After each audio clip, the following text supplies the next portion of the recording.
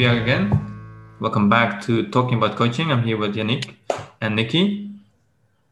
And in today's question, we'll talk about to what extent am I responsible for my client's success or lack thereof? Great question. Really great question. Not sure who sent it, but I think it's a question that most of us ask ourselves. I think it's one of those questions that I know Nikki was kind of scouring some of the coaching communities and kind of collecting some of the most asked questions. So I don't think there's a specific person, at least we don't have a name next to it.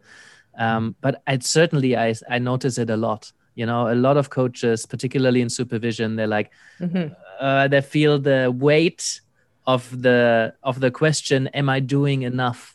You know, my client is not quite getting where they want to be. And they said, they set goals and they're not quite there and stuff has come up. Am I serving them well enough? Am I doing enough? Am I good enough? So a lot of that kind of stuff comes up. And I see a lot of coaches take a lot more responsibility on than I feel they need to. So it's a nice space. It's a nice question to open because sometimes I just want to shake them and say, it's not your job to create the results. It's your job to facilitate or create the potential for that. What you're selling is not results. What you're selling is the potential for somebody to change their life and make a change. And I know saying that I have at least 5 coaches in my mind who sell results, and they say, I'm not selling you time. I'm selling you results. And it's amazing way of selling coaching to somebody because, you know, you feel very confident that coach is not selling you time. They're selling me the results. You know, some coaches don't get paid unless the results get done. But obviously that puts a lot of weight on you in terms of responsibility because you're making a promise that's not up to you. You know, and we know that from research, 40% of this is from therapy, but has been translated into coaching, a piece of research by Lambert and Barley, and McKenna and Davis wrote about it in coaching, is that around 40% of the success of the work is mediated by external factors. You know, it's something we have no control over. You know, if somebody close to the client dies, they're not gonna potentially keep losing the weight or keep focused because it's not up to us. You can be as good a coach as you want to be. If somebody's bereaved, you're not going to do good coaching work with them. Yeah. So, and given that so much of that, 40% is a lot. It's not up to you. I wouldn't want to promise results. You know, if I do that, of course I'm going to get nervous, you know, because it's not up to me. I cannot control that shit. I mean, for me, I feel like, you know, that speaks straight from my heart, and that's absolute kind of textbook kind of early coaching stuff that you do. And I definitely feel myself in it very much, you know. I think, again, like we said in the previous episode, you know, there's such a desire there to really give value to your clients and to really kind of, you know, help them get the results. And that's always there, but especially as a starting coach to kind of for you to get more confident with yourself by seeing the results for your client, that it's so easy to put so much pressure on yourself. You know, one way in which that manifested for me is at one client I had in particular said like, oh, you know, Nikki, I really enjoyed the coaching, but it would have been so great if you could send me like notes after each session. And like, so, you know, now I've made it a habit to send notes to all of my clients. And I realize how much extra energy and time that takes from me. And I think, well, I wonder if they actually go through this long email that I've sent and read it, and how much better would it be if they kind of went away from the session and wrote the notes themselves, and like how much better would it be for them if they empowered themselves and kind of did all that learning and digesting and then went out. And so, I mean, you know, it's interesting because from my perspective in the beginning, I was like, oh, I'm really doing a great thing and I'm really going to support them and it's going to be awesome. They're going to have these notes and they're going to get so much out of that. And I realized, like, am I actually disempowering my client from taking away responsibility that's part of the process from them, and like putting the power and the reality of the situation that the change is down to them in their hands. So that was a good learning curve. I'm so glad you're asking yourself those questions. No, for sure. Of course. Yeah. Because there's no clear answer to that, right? Because I know that from having trained so many coaches, there's always a few coaches who send a lot of stuff afterwards. And there's a real argument that this is like serving the client. It's giving them so much extra. It might spark a lot of more thoughts. Sometimes it's for when you see something written down, it has more weight than when it's being spoken, so that can be tremendously valuable. And there's always clients who say, this is so amazing. I love the notes and it sparked so many more thoughts and it's so valuable. And thank you so much for that. That's why some coaches keep doing it. On the other hand, it's exactly what you said. It will be so much more empowering and taking personal responsibility if they write their own notes and they do their own thinking. And also whatever they write from your notes, they're being read. So maybe there's something else that's been taken from them, or if you send a note that maybe doesn't land well with them, or it makes them a bit defensive, or if they feel it as being critical, it can send somebody off into this whole thing while you're not around, and then all of a sudden the client goes AWOL because they felt super criticized, and they didn't feel good, and you had no idea why because you just sent them some positive notes. So I love the questions you're asking and the awareness you're putting out there about it. Phew, good.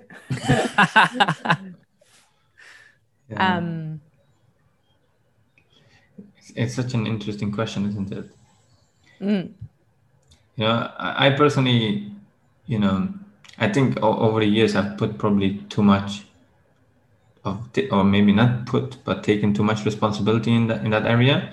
But I think it's, what comes to mind, I think I went through, diploma with Animas, and the example that we had there was an acorn. If you put it on concrete, nothing will happen, right? But if you have it in the right environment, it can grow into a tree. And so for myself, I'm constantly thinking, how can I create that? How can I help create that environment for the client, right? And it comes maybe just through really connecting to the last question, really getting to know this person really well, right? What can I do to help you? But, at the core of it, really now, for me, it's about ownership. It's one of those relationships that, like anything, I think even in a romantic relationship, it's just about if both parties give 100%, take 100% ownership, I think that's where results are created. And I love what you said. I attended the positive psychology weekend with you, and that's always stuck with me. And I share this with clients all the time, right? It's only 15%, according to that research, the results are only 15% impacted by your approach as a coach. And often we put so much focus on our approach, right? And I think it was 15% was the client's expectation, right? And then, like you mentioned, 40% external factors.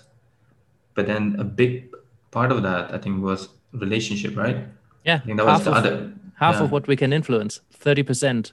After we subtract the 40%, there's 60% left, and half of that is the relationship. Yeah, exactly. So I think there is, while it's not fully in our control, I think there is a lot of our approaches in our control. Creating expectations is somehow we can influence that, and we can really influence the relationship. Right. So I think, just having said that, I think really having worked with a lot of coaches myself, but also having done a lot of life coaching, I think it's really instilling ownership in the client, ownership for the results. Right. And, I think the more we can do that, the more fruitful the relationship will be. But then also as a coach, and again, coaches have different approaches. But I personally want to also take more ownership there and see what else can I do. Not necessarily babysitting them, but I want to also think long term. I want to make sure that it's empowering. I don't want to just, spoon feed them all the time. But it's really thinking, well, maybe, hey, in the beginning, maybe I do need to hold their hand a little bit more, right? I got a 3-year-old and a 1-year-old, and my 1-year-old is now running around the house. But in the beginning, he needed to be picked up again and again, and he fell down, right? And he needed a bit of more support. And he would just like run into things. And I think sometimes it's like that. And again, I'm not saying that that's the right way, but personally, what I've seen is in long-term relationships with clients, I think sometimes it's really being aware of like, hey, this is maybe the early stages, but I want to be very aware of how am I creating this relationship? Am I setting this up to be one of those relationships where it's, a parent-child relationship, or is it an adult? Wow, this is again such a rich metaphor. Thank you so much, because for me that brings up quite a few questions around like, what's my relationship with this client, and what role am I taking on as I work with them? For example, if it's a toddler or it's like a child trying to walk, we don't teach them how to walk. We don't sit them down and say, okay, so this is how you do it, and this is how the theory works, and we, deliver a kind of a lecture on how to walk.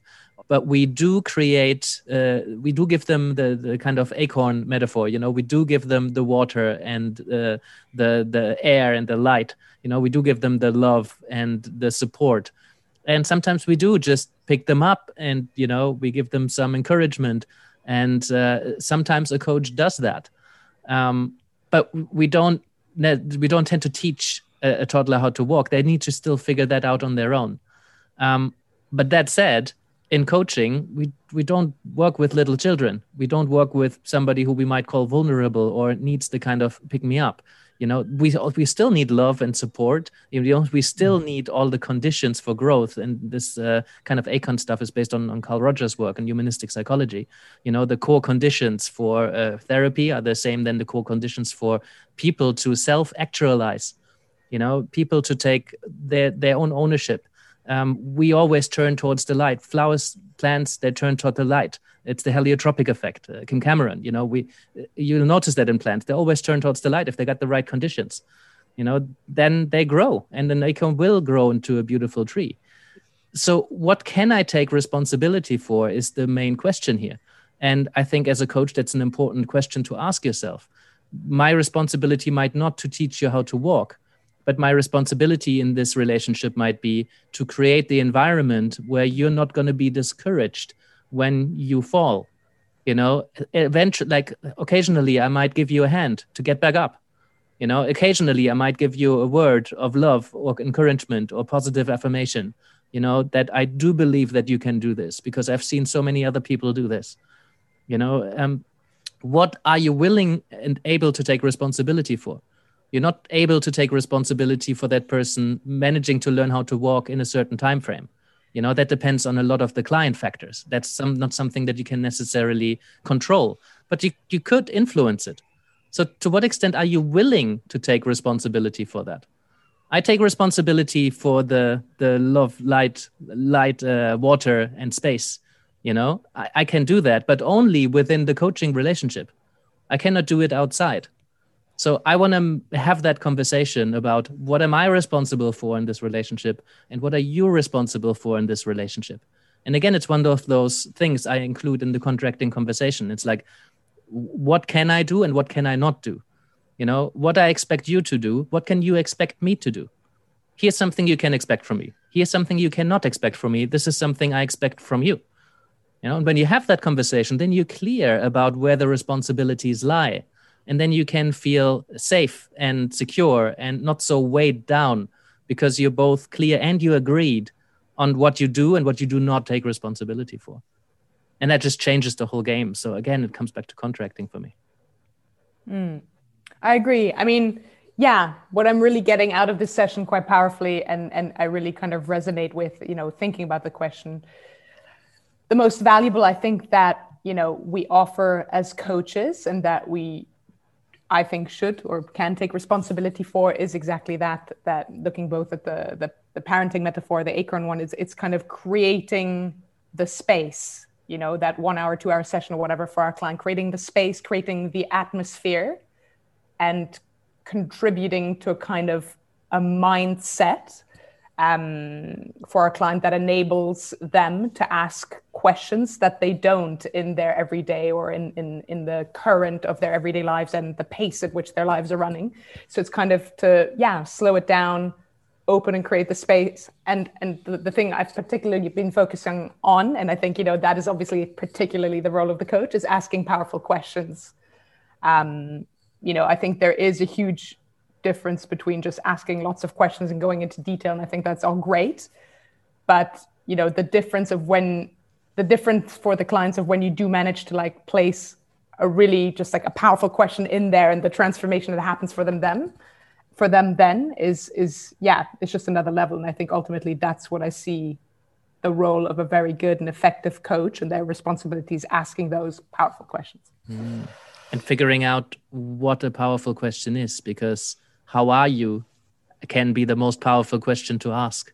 That's true. Yeah. And so it depends. And some of that comes with intuition, some of that comes with experience. Some of that comes from just like looking at lots and lots of questions and internalizing a lot of questions that have been found to work in many cases.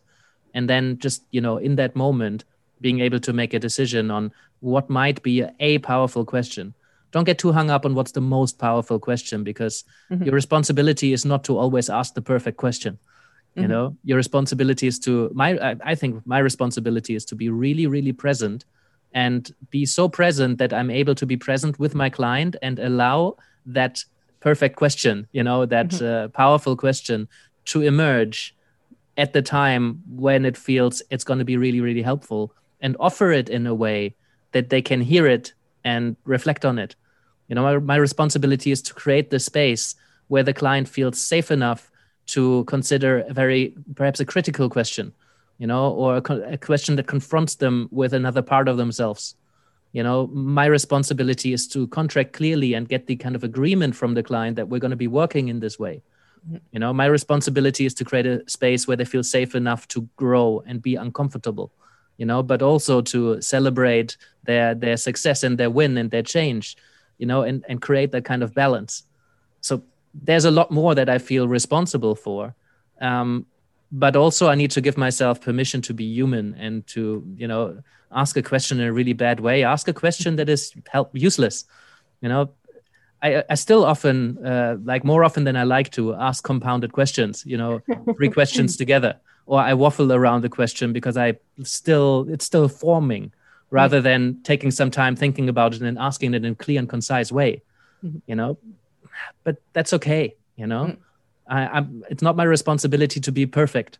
My responsibility is to work as best as I can, reflect on it, take it to supervision, do my continuous professional development, talk to other coaches like here, so we can continuously grow, so I can play at the top of my game as much as I can, which is not anywhere near perfection. I'm continuously growing. So that's some of the things I take responsibility for. Nice, Yannick. That's good to hear. Cool. Yeah. I think we're done. Yeah. I like it. Yeah, I think the biggest insight for me was actually just having that conversation up front. Regardless of how you work, I think it's that probably instills the most ownership. Yeah. And I think, just something I want to leave, people with is, I think often as coaches, people come to us often thinking, well, this person is going to actually sort me out or fix me. And I've done this in the past, hiring coaches or even personal trainers, thinking, okay, now I'm finally going to lose that weight or finally going to get fit. You have to do the work. And actually just making that clear up front, it sets you up in the right way. See, we weren't done. I should have totally allowed that silence to just kind of unfold a little bit. What a bad coaching mistake. That's so funny, because I think I have the time in mind, because as avid listeners of the podcast, that we wanted to make much shorter episodes, and I think we're getting longer and longer. So there's a part in me that is like, okay, we're done. I think that's it. Nobody says anything immediately. Let's stop it here.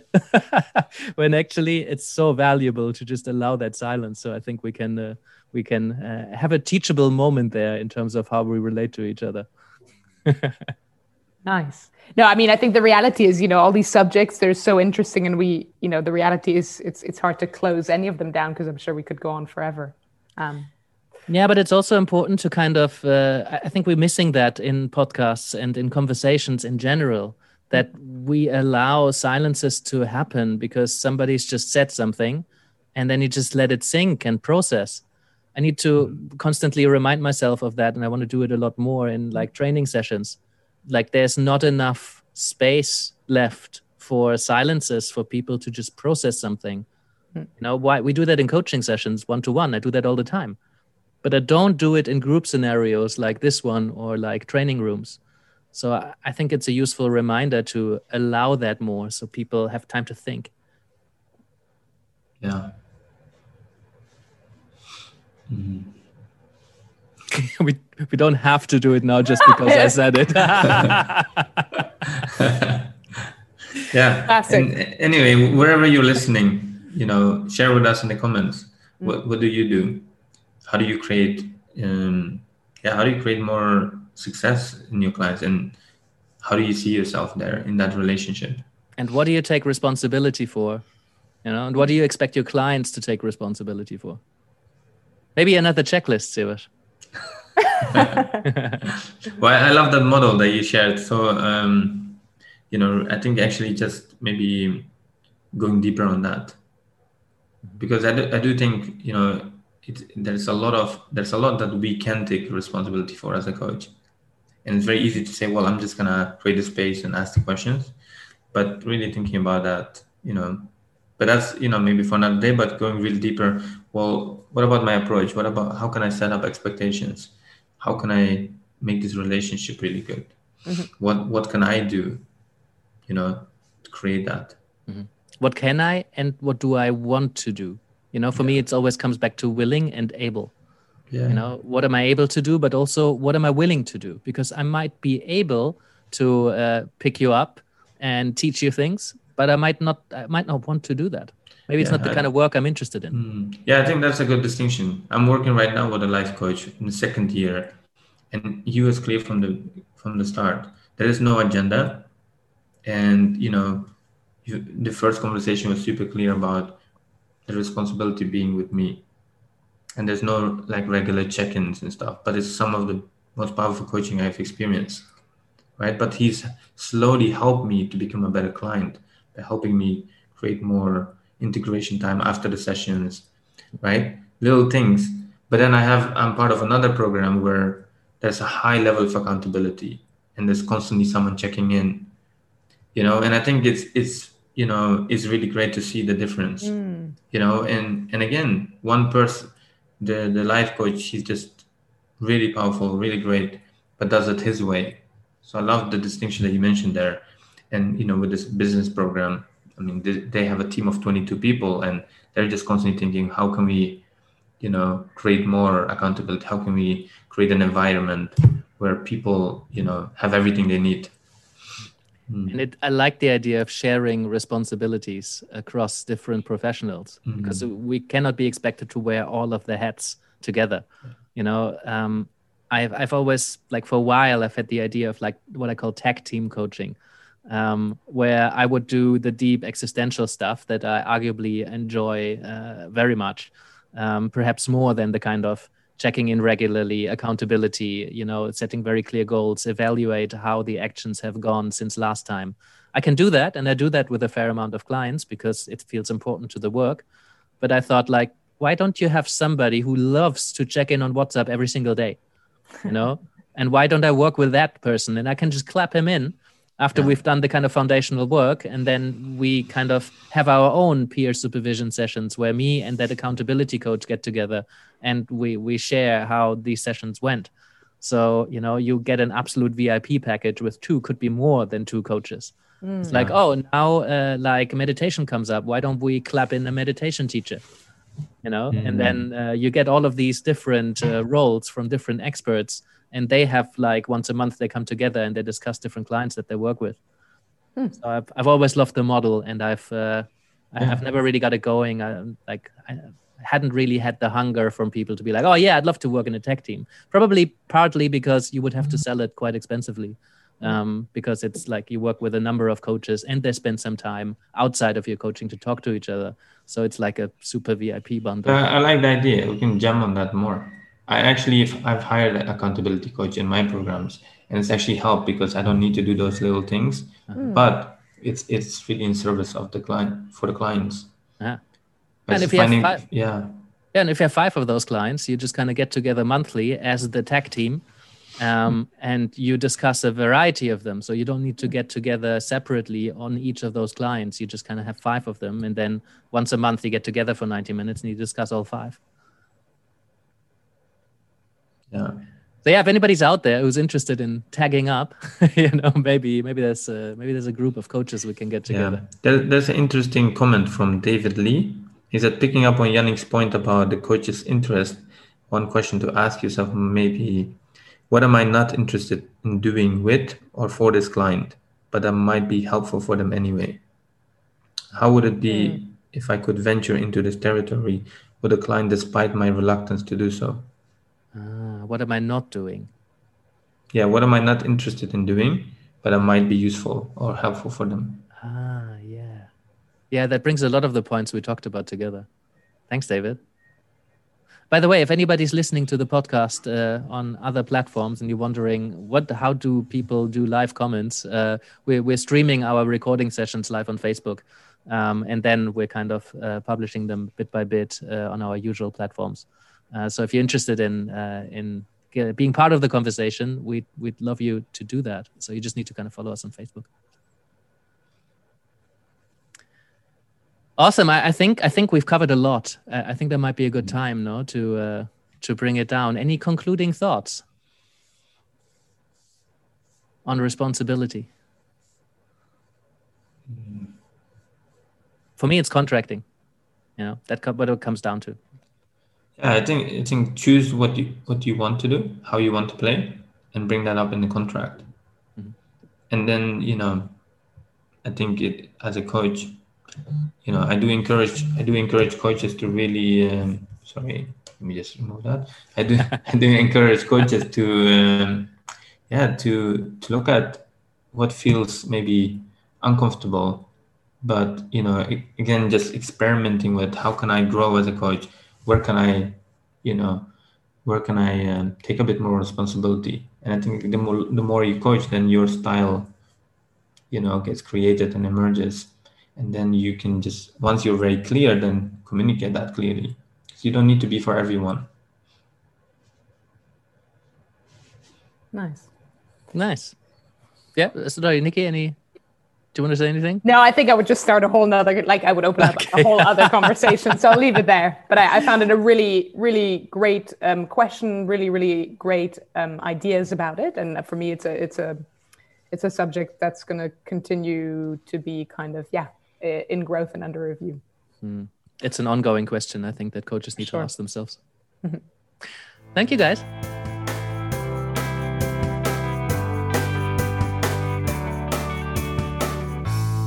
For being with us today. I appreciate your commitment to learning and growing as a coach. Just a few things before you go. First of all, we're doing this for you, so if there's anything you'd like us to talk about, do send us a question. Secondly, we're not doing this for profit, so we rely on your support to help us reach as many coaches as we can. So if you can send this episode to a friend or tell a fellow coach about what we're doing here, maybe you can subscribe or leave us a review, or even support us on Patreon. That would be amazing. And lastly, you can find us across all major platforms. So whether you like to watch or you like to listen or you like to download episodes and listen to it in your car while you're driving through somewhere with no internet, you can do so too. And that's it from us. Thank you, and I hope to see you next time.